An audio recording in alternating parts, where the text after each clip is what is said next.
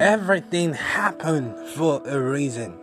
Sometimes we wonder, why did this happen to me? Why did this ever happen? Why did this ever occur to me? But you have to understand that everything happens for a reason. Sometimes it is for your own good. Sometimes it is bad. Sometimes you cry. Sometimes you are happy. Sometimes you just regret. Why would this thing happen to me? Why now? But I tell you, brother, I tell you, sister, it is for a reason. So you don't have to kick yourself.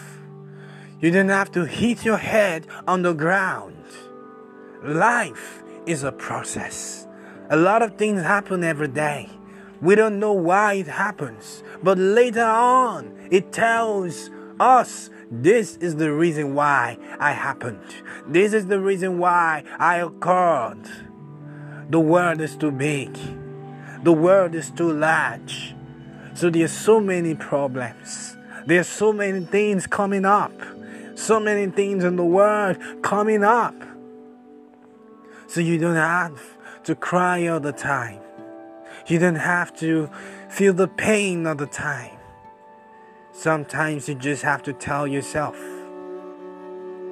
I refuse to be moved. I remain your boy Norris May. Thank you for listening to today's podcast. Hope to see you by Tuesday.